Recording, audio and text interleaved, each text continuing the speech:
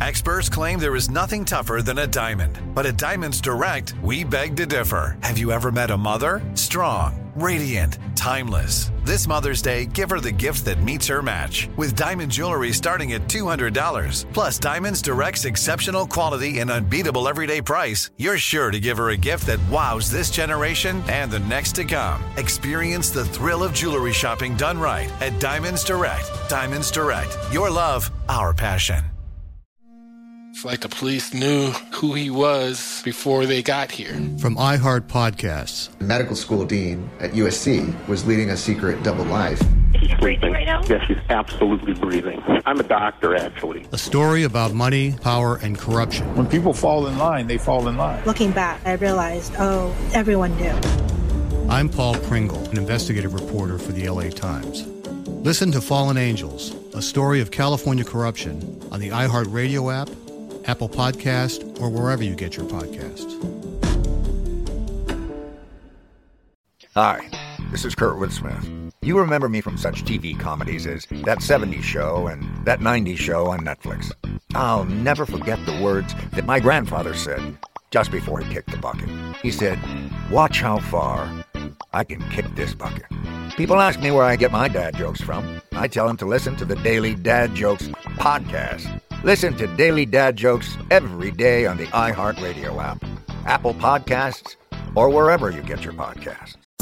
And you're here. Thanks for choosing the iHeartRadio and Coast to Coast AM Paranormal Podcast Network. Your quest for podcasts of the paranormal, supernatural, and the unexplained ends here. We invite you to enjoy all our shows we have on this network. And right now, let's start with Shades of the Afterlife with Sandra Champlain. Welcome to our podcast. Please be aware the thoughts and opinions expressed by the host are their thoughts and opinions only and do not reflect those of iHeartMedia, iHeartRadio, Coast to Coast AM, employees of Premier Networks, or their sponsors and associates. We would like to encourage you to do your own research and discover the subject matter for yourself. Hi, I'm Sandra Champlain. For over 25 years, I've been on a journey to prove the existence of life after death. On each episode, we'll discuss the reasons we now know that our loved ones have survived physical death, and so will we. Welcome to Shades of the Afterlife. Our episode today is part book review, part reading from a book, part hearing from a scientist who studies mediums, and part who knows what else. I was doing a little search on afterlife books, and I came across a French book that is translated into English. It's called The Test: Incredible Proof of the Afterlife, written in 2018 by Stéphane Alix. Let me tell you about the author. Stéphane Alix, Allix, is a French investigative journalist and best-selling author. He is a former war reporter and documentary director, founding member and president of the French Institute of Research on Extraordinary Experiences. Stéphane Alix became interested in the question of the afterlife after the death of his brother in Afghanistan. He has written several books that became bestsellers, including The Test. I would like to start with reading his conclusion. If you're anything like me, sometimes we read the end before we read the beginning. Writing this book changed my life. I had what was perhaps a naive idea about communication with the dead, a number of questions, and many preconceived notions.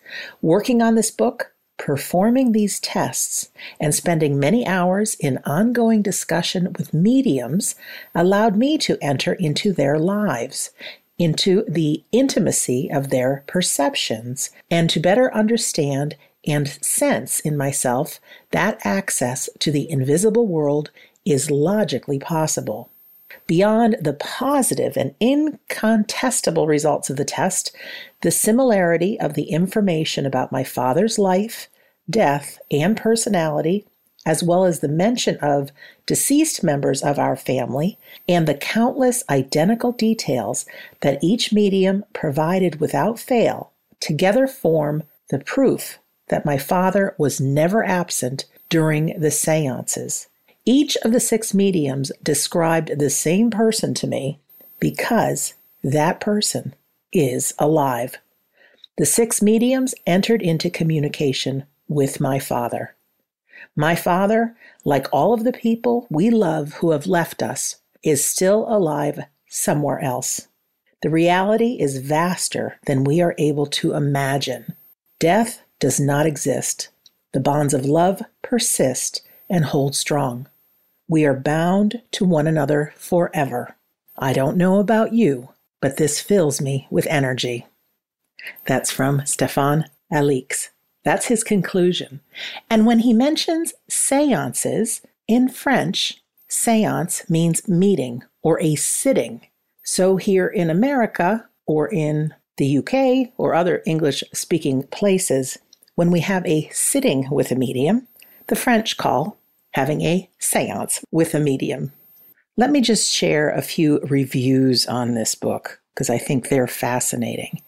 The stories, conversations, interviews, and experiences related in The Test have convinced me that there is life after death, partly because the author is a journalist who actually devised this semi-scientific test to see if there might be any truth to the afterlife with his dad, who was afraid of dying. Partly because what he has written rings true with my own professional experiences. I'll read one more. I enjoyed this book very much, mostly because of its very different approach to the possibility of contact with the deceased. It also explained the different experiences of mediums when they establish contact. Each one of them has his or her own unique approach. I felt it was mostly a study into the function of how mediums work and how they acquired their gifts. On the other hand, it revealed how that contact seems to work from the other side. Overall, this book is a different approach to death, afterlife, mediumship, and grief, and is refreshing. As you know, I won't be able to read you the whole book during this episode. You might like to pick it up afterwards, but I'll do my best to pick out significant segments that I think will make a difference for you. You may wonder why it's called The Test, so let me begin reading. This is from the introduction. When my father passed away, I placed 4 objects in his casket. I spoke about it to no one. I then interviewed mediums who claimed to be able to communicate with the dead. Would they discover what the objects were? This is the test. My father, Jean-Pierre Alix, passed away on June 16, 2013, at the age of 85. He was an admirable father. I loved him and still do. He taught me to be a man whose word and sense of honor meant more than anything else. He encouraged me to become a person who expected as much from myself as I did from other people, and to be proud of my heritage. He taught me to be curious, to know how to use my best judgment, but also to listen without judging too quickly. He showed me by his example that life is astonishing, and that it is precisely this ability to be astonished, whatever one's age, that saves us from despair. As you read what follows, you will understand why I think my father is far more than the mere subject of a particular experiment, namely, the test I put forward to 6 mediums, 2 men and 4 women. He is my partner, the invisible but central character in this book, to which he contributed at times with difficulty, often with emotion, and even at certain times with humor. When he was alive, we had spoken about life and death on several occasions. In 2001, I had lost a brother in an accident in Afghanistan, and the subject was ever present in my family. We had both mentioned how interesting it would be, after his death, to try and undertake this research together.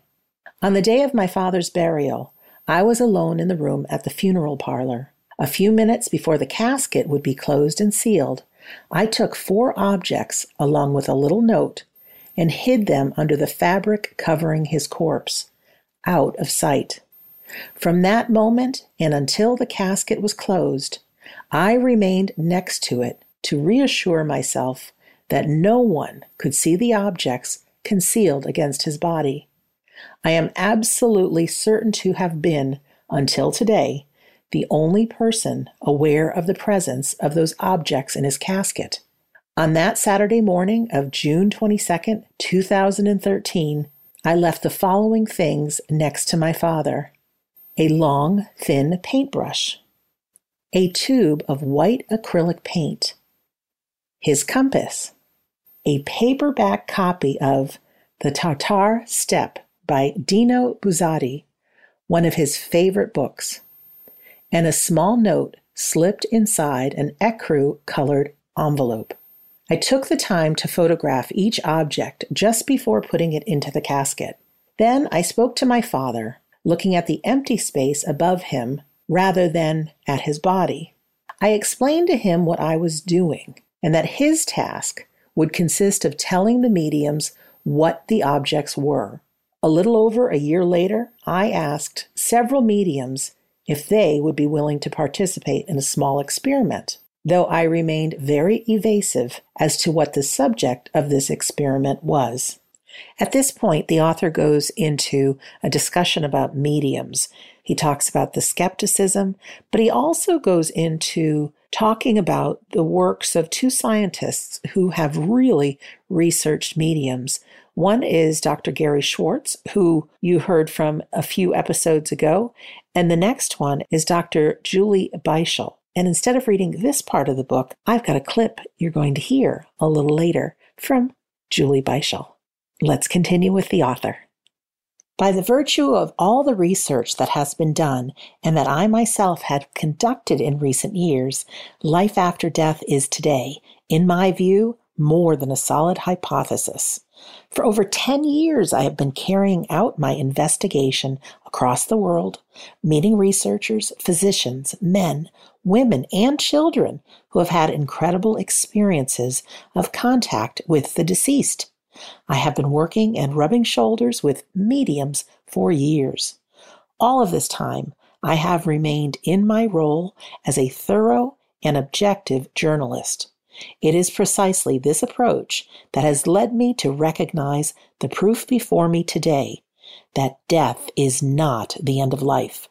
With this book, I also intend to contribute to the debate by bringing forth indisputable evidence that you will discover in these pages. But beyond simply wanting to prove that life continues after death, I have hoped to explore how this communication between two worlds, between the living and the dead, is established. I question the mediums relentlessly. What happens to us when our body vanishes into dust? What happens to our consciousness after death? For we continue to be, of this I'm certain, but what is the nature of our being? Are we exactly the same person we were during our lifetime on Earth, or does our personhood evolve? What happens during the first few weeks following our death? Where do we go? Who do we meet? Who is the being my father became after his death?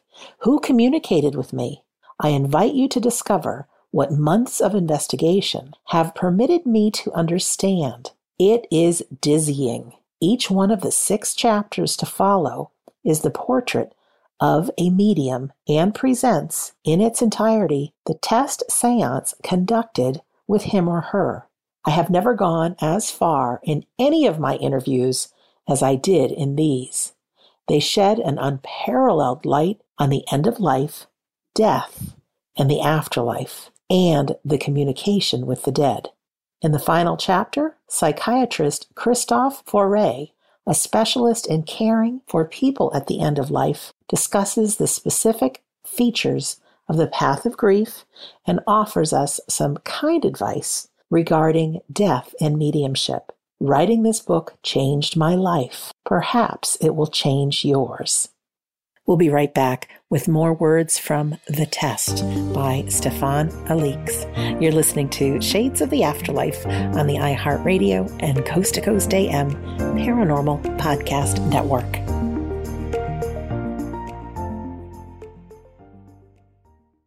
Are you ready to fight back against crime? Hi guys, Nancy Grace here, host of podcast Crime Stories with Nancy Grace. I've dedicated my life to fighting crime and helping crime victims. For a decade, I prosecuted violent felonies, personally investigating, prosecuting, and covering literally thousands of cases. It's so easy to think it will never happen to me or my family, but that is simply not true. Every day on Crime Stories with Nancy Grace, we shine a light on unsolved homicides, heat up cold cases, and help find missing people, especially children. We speak with family members, investigators, CSI, reporters, and experts in every field. Every day is a mission. Every day is a chance to stop crime and keep one more person safe. Listen to Crime Stories with Nancy Grace on the iHeartRadio app, Apple Podcasts, or wherever you get your podcast. Imagine you ask two people the same exact set of 7 questions. I'm Minnie Driver, and this was the idea I set out to explore in my podcast, Minnie Questions. This year, we bring a whole new group of guests to answer the same 7 questions, including actress and star of the mega hit sitcom Friends, Courtney Cox. You can't go around it, so you just go through it. This is a roadblock. It's going to catch you down the road. Go through it. Deal with it. Comedian, writer, and star of the series Catastrophe, Rob Delaney. I shouldn't feel guilty about my son's death. He died of a brain tumor. It's part of what happens when your kid dies. Intellectually, you'll understand that it's not your fault, but you'll still feel guilty. Alt-rock icon, Liz Phair. That personal disaster wrote Guyville. So everything comes out of a dead end. And many, many more. Join me on Season 3 of Minnie Questions on the iHeartRadio app, Apple Podcasts, or wherever you get your favorite podcasts. 7 questions, limitless answers. This is Neil Strauss, host of the Tenderfoot TV true crime podcast, To Live and Die in LA. I'm here to tell you about the new podcast I've been undercover investigating for the last year and a half. It's called To Die For. Here's a clip. All these girls were sent out into the world and they were told, try to meet important men, try to attach yourself to important men. The voice you're hearing is a Russian model agent telling me about spies sent out to seduce men with political power. The war in Ukraine is also being fought by all these girls that are all over important cities. For the first time, a military-trained seduction spy reveals how the Russian government turned sex and love into a deadly weapon. If you want to kill your target, it's easy. You just seduce him, take him somewhere, start having sex, and then he's very vulnerable, so you can kill him easily. To Die For is available now. Listen for free on the iHeartRadio app, Apple Podcasts, or wherever you get your podcasts.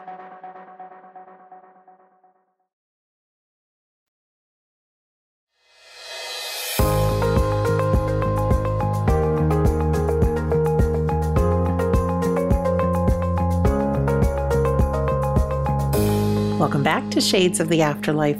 I'm Sandra Champlain. We're reading from the book The Test by Stefan Alix. Now, this is where it's going to get exciting because I'm taking a 260-page book and trying to paraphrase it in one episode.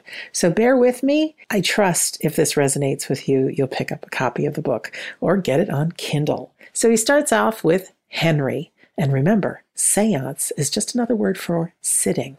I am feeling very apprehensive about this seance. I have known Henry for years, and there is a true friendship between us. I met him for the first time in November 2006 to test him, and even back then, with a photo of my brother Thomas, who had died 5 years earlier in Afghanistan. The result of that first seance was impressive. He knew nothing about me, yet there is no doubt in my mind that Henry communicated with my brother that day. As far as doubts, though, I still have my fair share. I came out of the small apartment where we had met feeling torn between astonishment and resistance. Astonishment at the fact that he had given me an incredible number of very specific details about my brother, his life, his personality, the particular circumstances of his death, etc. details that he could not, in total objectivity, have gotten from anyone else except for my brother himself, who had been dead for 5 years. And resistance, because what the evidence was telling me, that my brother had spoken to me after his death, was something my mind was not yet ready to accept. The resistance is tenacious and clings on to the smallest doubt, taking advantage of the slightest opportunity it is given. On that day in November 2006, for example, what bothered me most was that at no point had Henry ever said that my brother's name was Thomas. He had described in detail the way Thomas had died in a car accident, his wound to the head, to the place where it happened, but he had not said his name. This seemed paradoxical.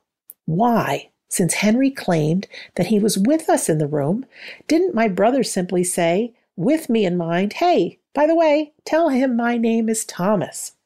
This seemed both incomprehensible and illogical to me, and this small annoyance diminished the completely unexplained fact that Henry had also given me a great deal of other true information.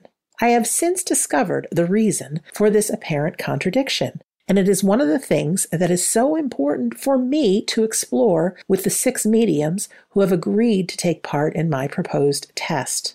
In very basic terms, this point is crucial, and we will come back to it throughout this book. The part of a medium's brain that perceives the words, images, and information on behalf of the deceased is not the same part of the brain that verbalizes this information to the living person who has come to see them. Researcher Julie Beischel explained this to me during an interview I had had with her in Tucson, Arizona, a few years ago. Names and dates pose a problem for many mediums. I think this is because this kind of information depends on the left brain. A name is a label, and numbers and labels are managed by the left hemisphere of the brain.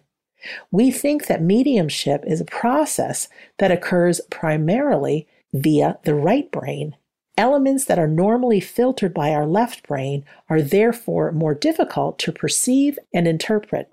A parallel can be made to the moment a person first wakes up. In that instant, it is possible that you retain the last dream you had just had. It is there, you can feel it. The memory of it is ingrained in you with all of its powers and evocations. But once you move or stretch, and before you get up, it has withered away. Curiously, when you try to make a note of it by writing it down or by telling your spouse about it, the words you use actually destroy a part of the dream. By saying it or by putting it down in writing, you are reducing it to words. It reconstructs itself. It almost becomes something else. In fact, you have just passed from the right brain, which dreams, to the left brain, which is trying to describe the dream. Things get stuck. You still hold vague sensation of the fragments of the dream, but despite your efforts, you are not able to find the words. A medium's experience, as we are going to find out, is a little bit like that. During a seance, they must both remain in the dream, that delicate space of fragile perception where they are in contact with the deceased, and tell you what is happening with words. The ability to do this permanent back and forth without altering one's perceptions is the secret of being a good medium. So now this is Sandra back, not the author. I want to remind you that the things that were in the coffin were a long, thin paintbrush, a tube of acrylic white paint, the father's compass, a paperback book called The Tartar Step, and a small note in an envelope. And his father's name was Jean-Paul. This is the point where I have to just pick and choose what I'm going to tell you because, again, I can't get through the whole book. Each chapter with each medium, he goes on in detail with absolutely everything that happened. Lots and lots of evidence. I am going to do my best. The medium Henry gives him the name Paul or Jean-Paul. He says, "Does that mean anything to you?" He says yes, as his father's name is Jean-Paul. He goes on to talk more about the father's health, his stomach issues, things about his mother. He says, in your family at one time, was there someone who had a snake? And the author says, yes, me. The author this whole time did his very best not to show any emotion and just give yeses and nos. The author goes on to describing a lot more about the medium's past, and some other evidence that he brings through about the author's life and about relatives, things about the father, but not yet about the things that are in the coffin. Henry the medium does start talking about the casket. He's talking about his father. He's saying, yes, he's showing me the casket. Everything is white.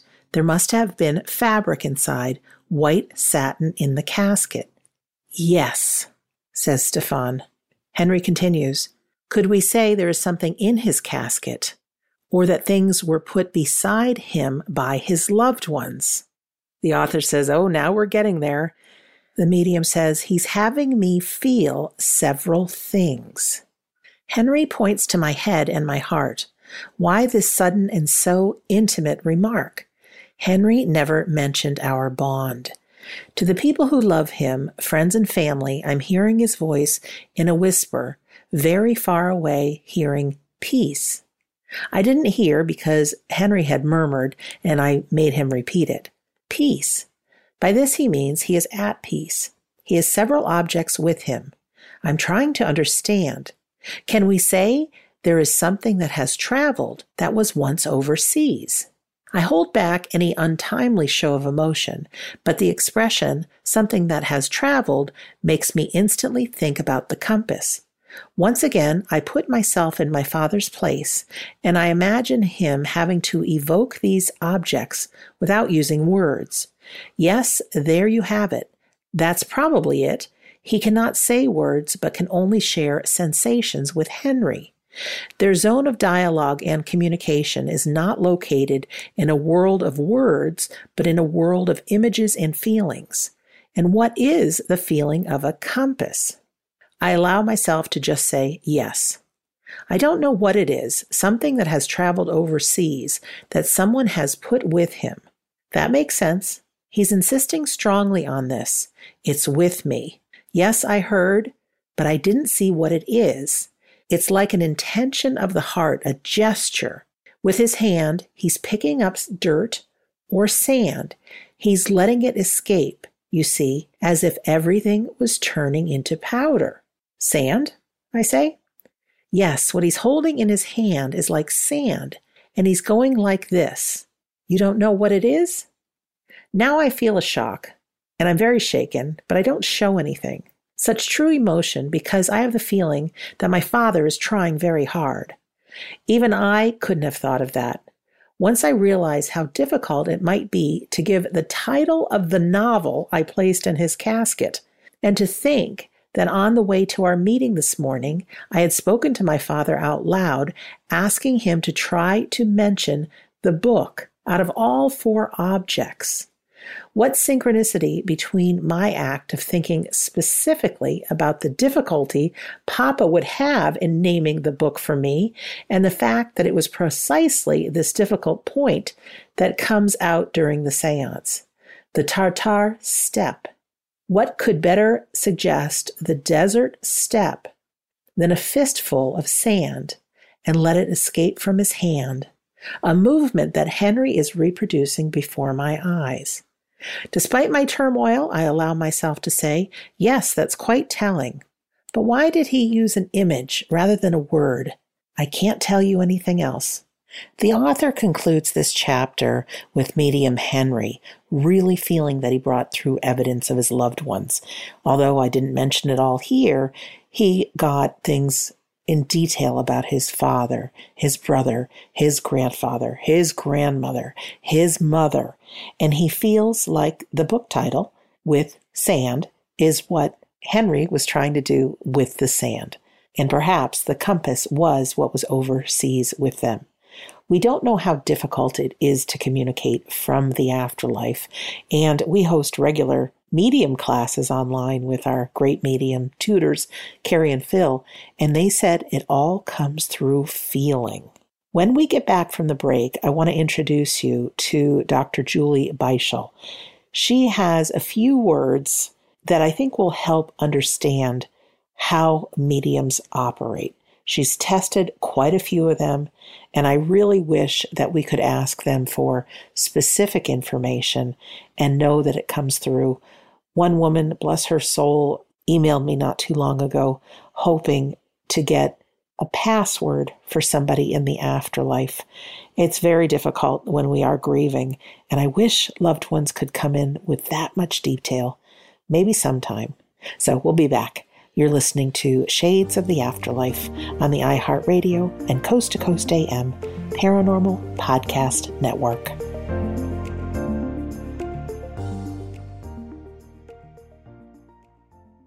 Are you ready to fight back against crime? Hi guys, Nancy Grace here, host of podcast Crime Stories with Nancy Grace. I've dedicated my life to fighting crime and helping crime victims. For a decade, I prosecuted violent felonies, personally investigating, prosecuting, and covering literally thousands of cases. It's so easy to think it will never happen to me or my family, but that is simply not true. Every day on Crime Stories with Nancy Grace, we shine a light on unsolved homicides, heat up cold cases, and help find missing people, especially children. We speak with family members, investigators, CSI, reporters, and experts in every field. Every day is a mission. Every day is a chance to stop crime and keep one more person safe. Listen to Crime Stories with Nancy Grace on the iHeartRadio app, Apple Podcasts, or wherever you get your podcast. Imagine you ask two people the same exact set of 7 questions. I'm Minnie Driver, and this was the idea I set out to explore in my podcast, Mini Questions. This year, we bring a whole new group of guests to answer the same 7 questions, including actress and star of the mega hit sitcom Friends, Courtney Cox. You can't go around it, so you just go through it. This is a roadblock. It's going to catch you down the road. Go through it. Deal with it. Comedian, writer, and star of the series Catastrophe, Rob Delaney. I shouldn't feel guilty about my son's death. He died of a brain tumor. It's part of what happens when your kid dies. Intellectually, you'll understand that it's not your fault, but you'll still feel guilty. Alt-rock icon, Liz Phair. That personal disaster wrote Guyville. So everything comes out of a dead end. And many, many more. Join me on Season 3 of Mini Questions on the iHeartRadio app, Apple Podcasts, or wherever you get your favorite podcasts. 7 questions, limitless answers. This is Neil Strauss, host of the Tenderfoot TV true crime podcast, To Live and Die in LA. I'm here to tell you about the new podcast I've been undercover investigating for the last year and a half. It's called To Die For. Here's a clip. All these girls were sent out into the world and they were told, try to meet important men, try to attach yourself to important men. The voice you're hearing is a Russian model agent telling me about spies sent out to seduce men with political power. The war in Ukraine is also being fought by all these girls that are all over important cities. For the first time, a military-trained seduction spy reveals how the Russian government turned sex and love into a deadly weapon. If you want to kill your target, it's easy. You just seduce him, take him somewhere, start having sex, and then he's very vulnerable, so you can kill him easily. To Die For is available now. Listen for free on the iHeartRadio app, Apple Podcasts, or wherever you get your podcasts.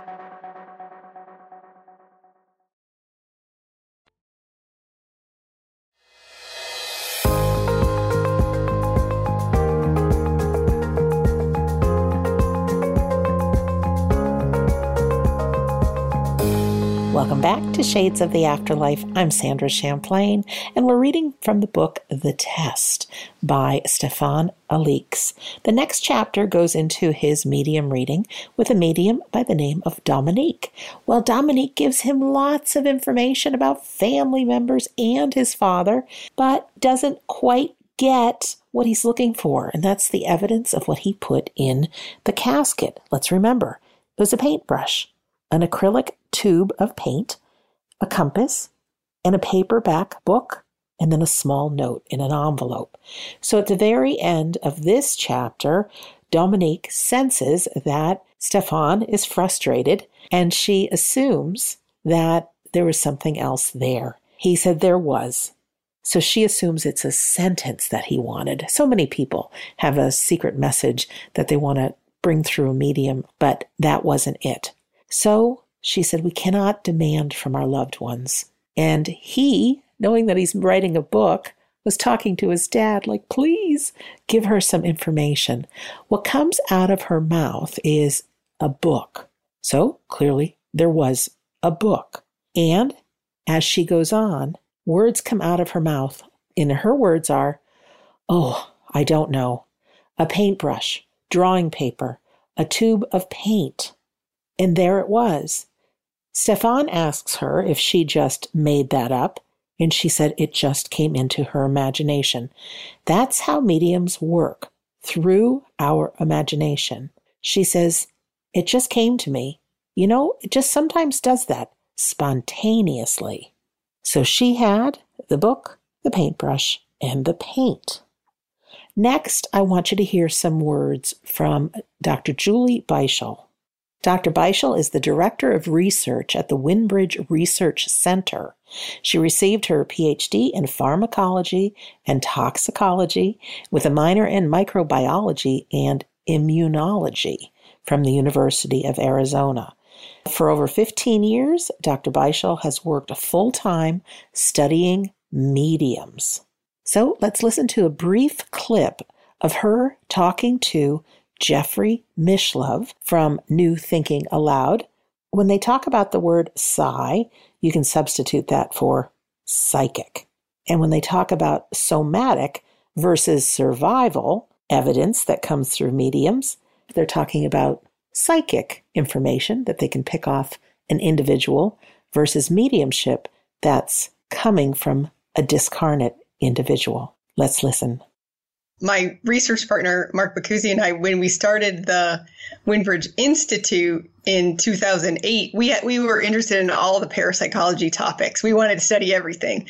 And in 2017, we decided we're serving no one by trying to serve everyone. So we created the Winbridge Research Center, which is a nonprofit, and we moved all the afterlife research mediumship to the new Winbridge Research Center. Mm-hmm. So that now we know. So the Institute still exists, but it is doing normalizing, optimizing, and utilizing psi functioning. And then the Winbridge Research Center focuses on alleviating suffering around dying, death, and what comes next. And I'm also interested in other kinds of after-death communication. We refer to mediumship as assisted after-death communication. Mm-hmm. So the medium is the one actually experiencing the communication, and then she shares the messages she receives with you. So we call that assisted. But then there's what's called requested, so that you can engage in certain practices or using certain technologies or products that where you're asking your deceased one,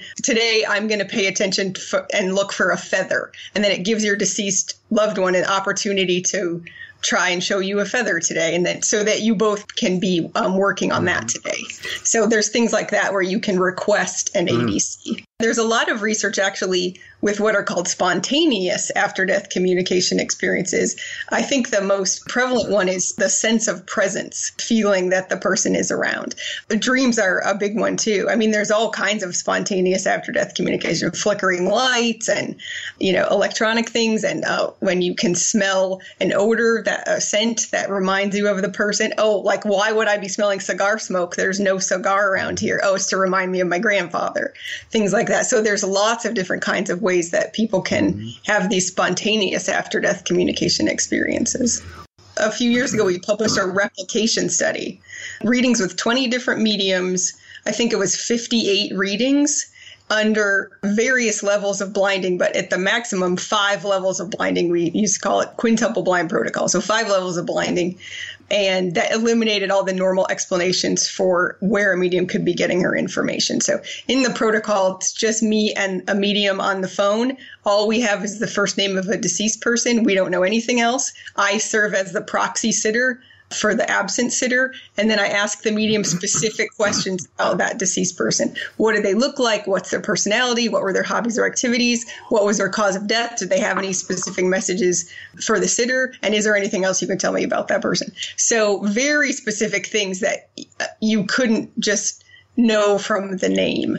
So the first question people ask is, well, how does the medium find the right Bob? Well, the way that they experience it is that Bob finds them. We talk about it's receive versus retrieve, like picking up a ringing telephone. Like they're receiving the communication. They're not out there searching for the answers. And that's really important because people, I think, because of the misrepresentation often in the media, people think that the medium can give them whatever they want to hear. Well, they can't. It's like you can't make a person tell you what you want to hear from them. All she can do is listen and experience the communication, which is usually all five senses. They smell things and hear things and feel things in their body and see things. And then they just sort of translate that to the sitter, the living person wanting to hear from the dead person. That's all they can do. And so what we showed in the replication study was, when a person scores for accuracy, the reading that the medium did, we did target versus decoy. So when the sitter scores a target reading where the medium was given the name of their deceased person, and then they score a decoy reading where the medium did a reading for someone else, and they can't tell which reading is which. And then statistically what we do is compare the scoring of those two. And we did find people scored target readings statistically significantly higher than they scored control readings. I think what's interesting is that it's not like 100% versus 0%. There's some, right? People are only so different. There's going to be some things, even in a control reading, in a decoy reading, that are going to fit your person just because people are only so different.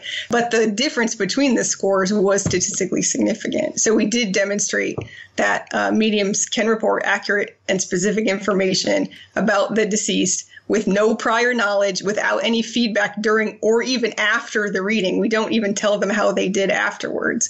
And without using fraud or deception, there's no way they can look somebody up or anything like that. So we call that phenomenon anomalous information reception. So we've demonstrated anomalous information reception. The path that we chased was the medium's experiences, the phenomenology.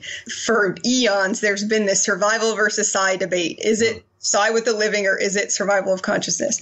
We wrote papers, we made a new term because whatever they're doing is psi. So you can't say psi, survival. So we made survival psi and somatic psi. If you ask a flippin' medium, they know what somatic psi feels like, and they know what survival psi feels like, and they're not the same. And it's much different in modern times than it was when people studied mediums in the 1880s, when the mediums went into a full trance and they didn't have any conscious experience of the reading. These mediums are fully awake and aware. And so after the reading, you can ask them things about their experiences. We published a paper where we did quantitative and qualitative analyses of their descriptions. I think it was over 100 mediums. I think 130 around there mediums. Describe your experiences when communicating with a deceased. Describe your experiences when retrieving information about a living person during like a psychic reading. And there were quantitative and qualitative differences in the way that they described those things. They're very different. And we need to, if we take people's word for it when we study pain, we need to take people's word for it when we study their experiences of psi. What we were hearing from our team of mediums was that because of the way mediums are portrayed on TV, sitters were coming to them and getting disappointed because they were thinking that's how it was going to go, and that's not how it works in real life. They're not 100% accurate, and they can't get you what you want. You have to let it, and every medium is different, and it's a 3-person team, right? The medium is only one person. You're involved as a sitter, your deceased person is involved, and it's human communication, so that always gets messy. So created this fact sheet with some tips, some do's and don'ts for sitters when they're interested in getting a mediumship reading. So at least whoever you go to, whatever medium you go to, here you've optimized your role in the 3-person process. Dr. Beischel does offer some good do's and don'ts. She says, do choose a medium with care. Choose one trusted by friends or vetted by an organization that uses transparent testing procedures. Do understand that a medium who charges more money or has more social media followers is not necessarily better or worse than any other medium. Don't give information beyond basic responses like yes, no, I'm not sure, or maybe. Do remember that your grieving can affect how you experience things, including a medium reading. Don't put too much pressure on the experience to prove your discarnate is still around. Just know it. Do record the reading or take notes so you can review it later. Don't use codes or riddles to prove the medium is communicating with your discarnate. Do ask for information about how your discarnate will communicate with you after the reading. Yesterday, someone told me, don't pay more for a medium reading than a good haircut. You can get a good medium reading in a half an hour, and I really am of the belief that all mediums should give you a 10-minute guarantee. In that first 10 minutes, if you're not feeling they're giving good information, or they may not feel a connection with your loved one, that you can stop the reading and either reschedule or not, but you do not pay. If you want to see me get a little upset about mediums, go to YouTube and type in Sandra Champlain Rant. It is time for our break. We'll be back. You're listening to Shades of the Afterlife on the iHeartRadio and Coast to Coast AM Paranormal Podcast Network.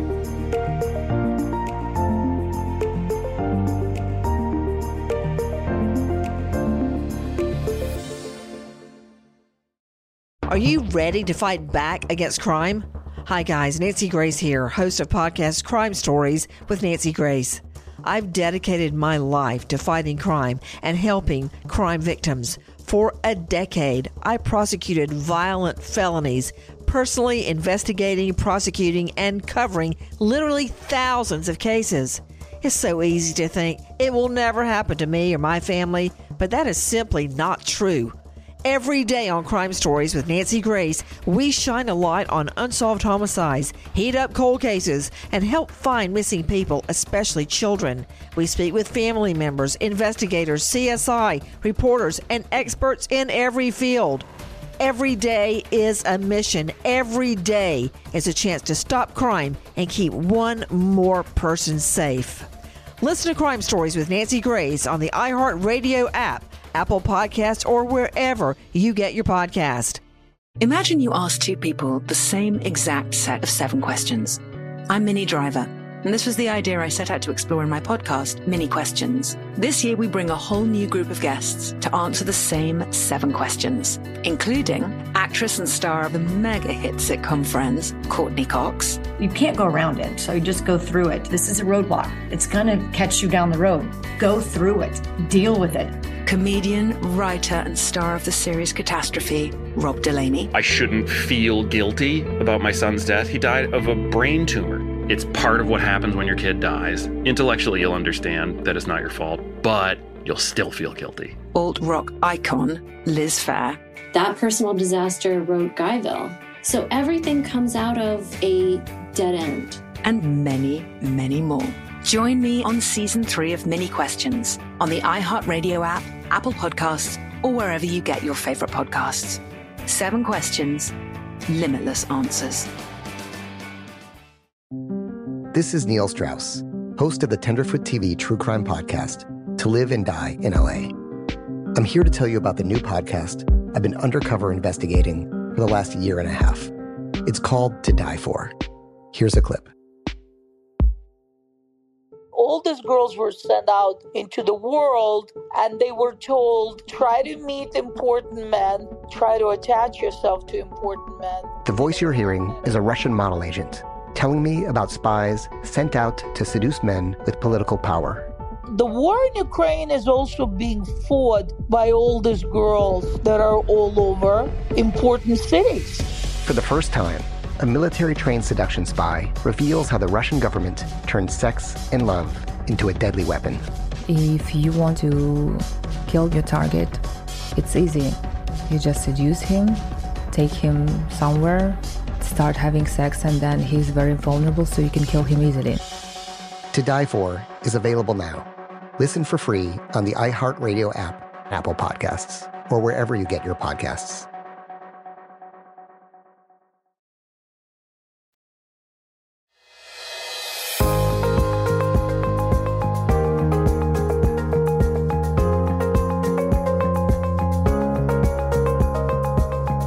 Welcome back to Shades of the Afterlife. I'm Sandra Champlain. The book I'm talking about is called The Test by Stéphane Alix, a French journalist looking for evidence of the afterlife.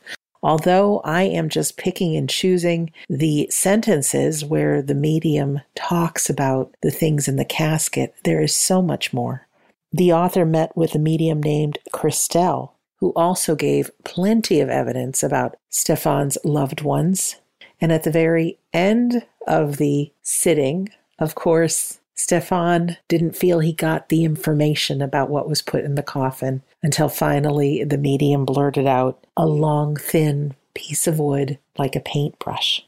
He also worked with a fellow named Pierre. Some of the things Pierre told him is that he was being shown a windmill. He asked if he lived in a windmill, and no, his parents lived in the country, in a place known as the Windmill.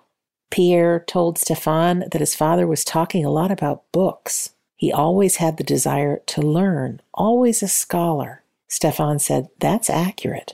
Pierre said, "This man has a lot of character. He wasn't necessarily very accessible, though." Pierre continued, he was someone who educated other people as a teacher. And yes, the father was an instructor, a teacher. Pierre said, "There's an object, something shiny. He's telling me that it belonged to him."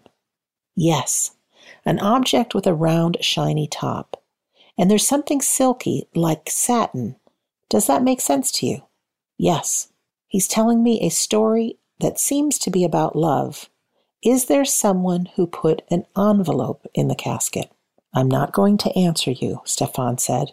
The off-white envelope Pierre saw in the beginning contained these few words, "I love you, Papa," and I signed it, "Your Big Boy." That's what my parents usually called me. Yes, what's in the envelope is about love. At the end of the reading, Pierre said, "The round object, it could be a medal, or is it a compass?" Stéphane says, "The seance has surprised me, as Pierre so quickly saw the letter I left in the casket, the book, and the round object being a compass. And only an hour before I asked my father if he could choose to talk about the book and the compass. But at the same time, Pierre's explanations of those other mediums are allowing me to understand the complexity of what I am requesting from my father. In spite of everything, he's not doing that badly, is he?" The last medium Stéphane sees is Florence. And again, there's so much about her life, her beliefs, different validations of the father and other people in the author's life. But at the very end, Stéphane says, "I put things in his casket, and I asked him to give me this information through a medium. That's the challenge." Florence says, "That's a lot of pressure," and then says, "No, he's been here since this morning. He's getting used to life after life because he didn't really believe in it very much before. He was a little narrow-minded about what we're doing here. But he's telling me, little by little, as I've gone further, I'm understanding things. You're helping me. I have something like a pencil. Did you put a pencil in his casket? I have a stretched out shape in his casket. What is it? A pencil?" she says. He said, "Just tell me what he's telling you." "It honestly looks like a pencil or a paintbrush. I don't know if that's what it is." I don't answer, but I acknowledge what Florence says.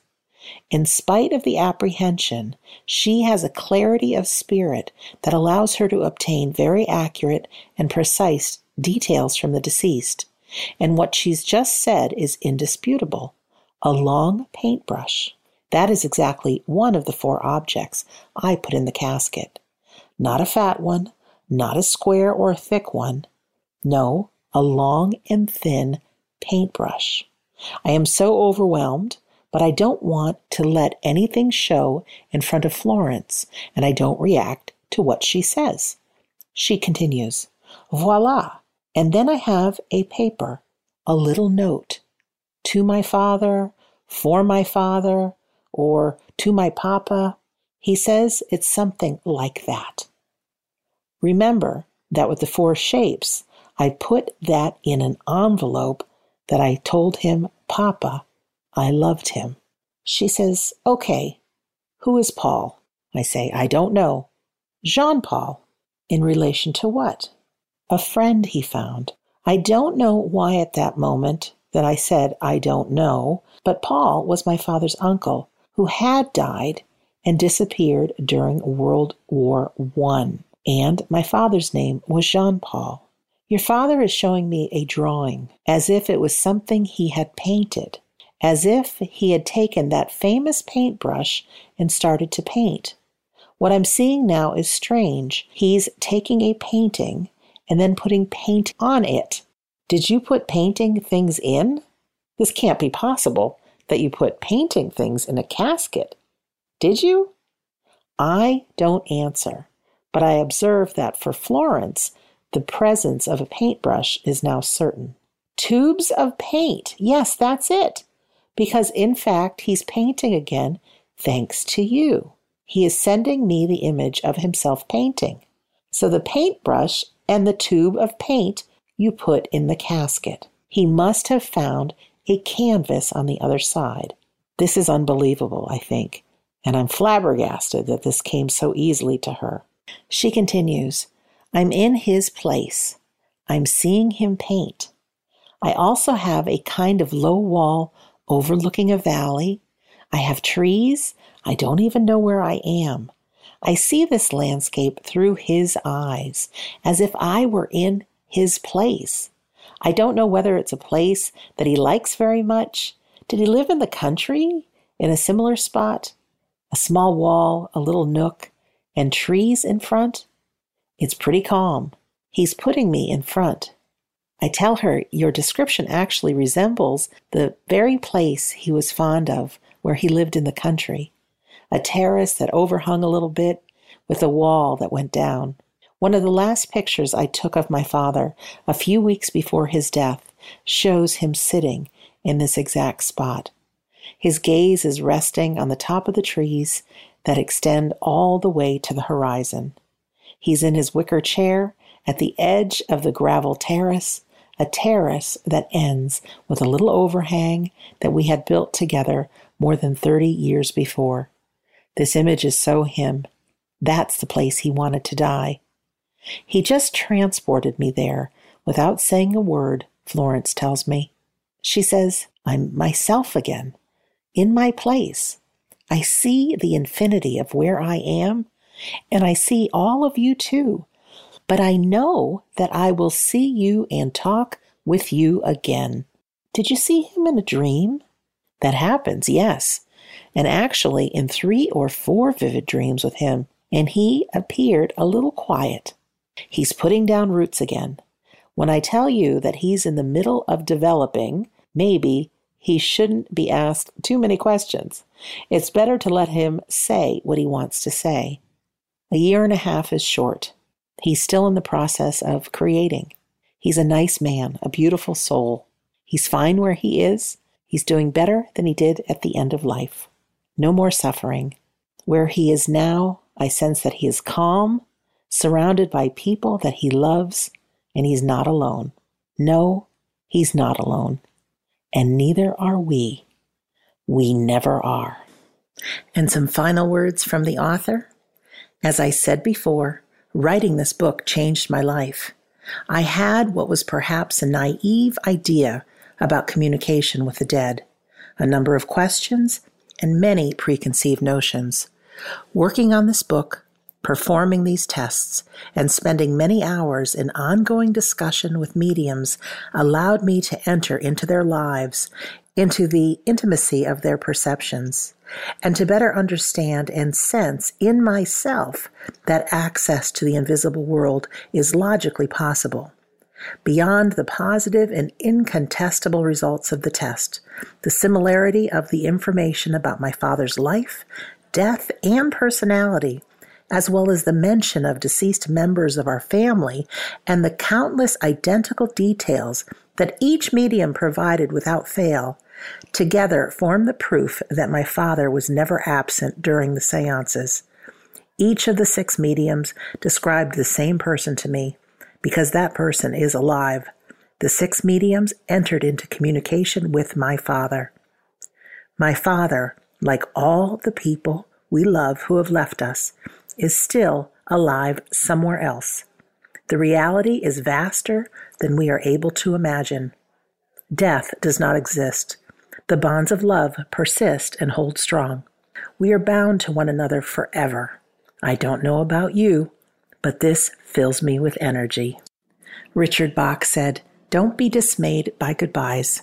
A farewell is necessary before meeting again, and meeting again after moments or lifetimes is certain for those who are friends." I say friends, family, loved ones, pets, we get to see them all again. We live in this illusion called life. It's very painful. It's most of the time not very fun, but it is for the growth, the education of your soul, to learn to love, to learn to forgive, to learn to make a difference for another. So go out and have a lot of experiences. I hope you enjoyed this. As a reminder, come visit me at WeDon'tDie.com. We host the free Sunday gathering with medium demonstration, and we offer some wonderful medium classes. There's nothing like having the experience of thinking it's just your imagination, but you're giving someone real detailed evidence about their loved one. I'm Sandra Champlain. You've been listening to Shades of the Afterlife on the iHeartRadio and Coast to Coast AM Paranormal Podcast Network.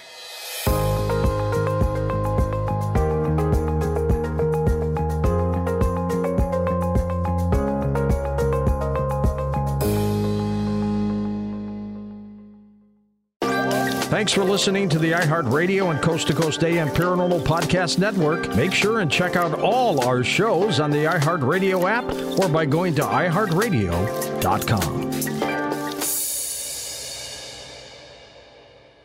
This show is sponsored by BetterHelp. It's a simple truth. No matter who you are, mental health challenges can affect you, and how you manage them can make all the difference. That's why everyone should have access to mental health support that meets them where they are and helps them get through. BetterHelp provides online therapy on your schedule. It's flexible, simple to use, and more affordable than in-person therapy. Connect with a licensed therapist selected just for you. Learn more at BetterHelp.com. That's BetterHelp.com. It's like the police knew who he was before they got here. From iHeart Podcasts. The medical school dean at USC was leading a secret double life.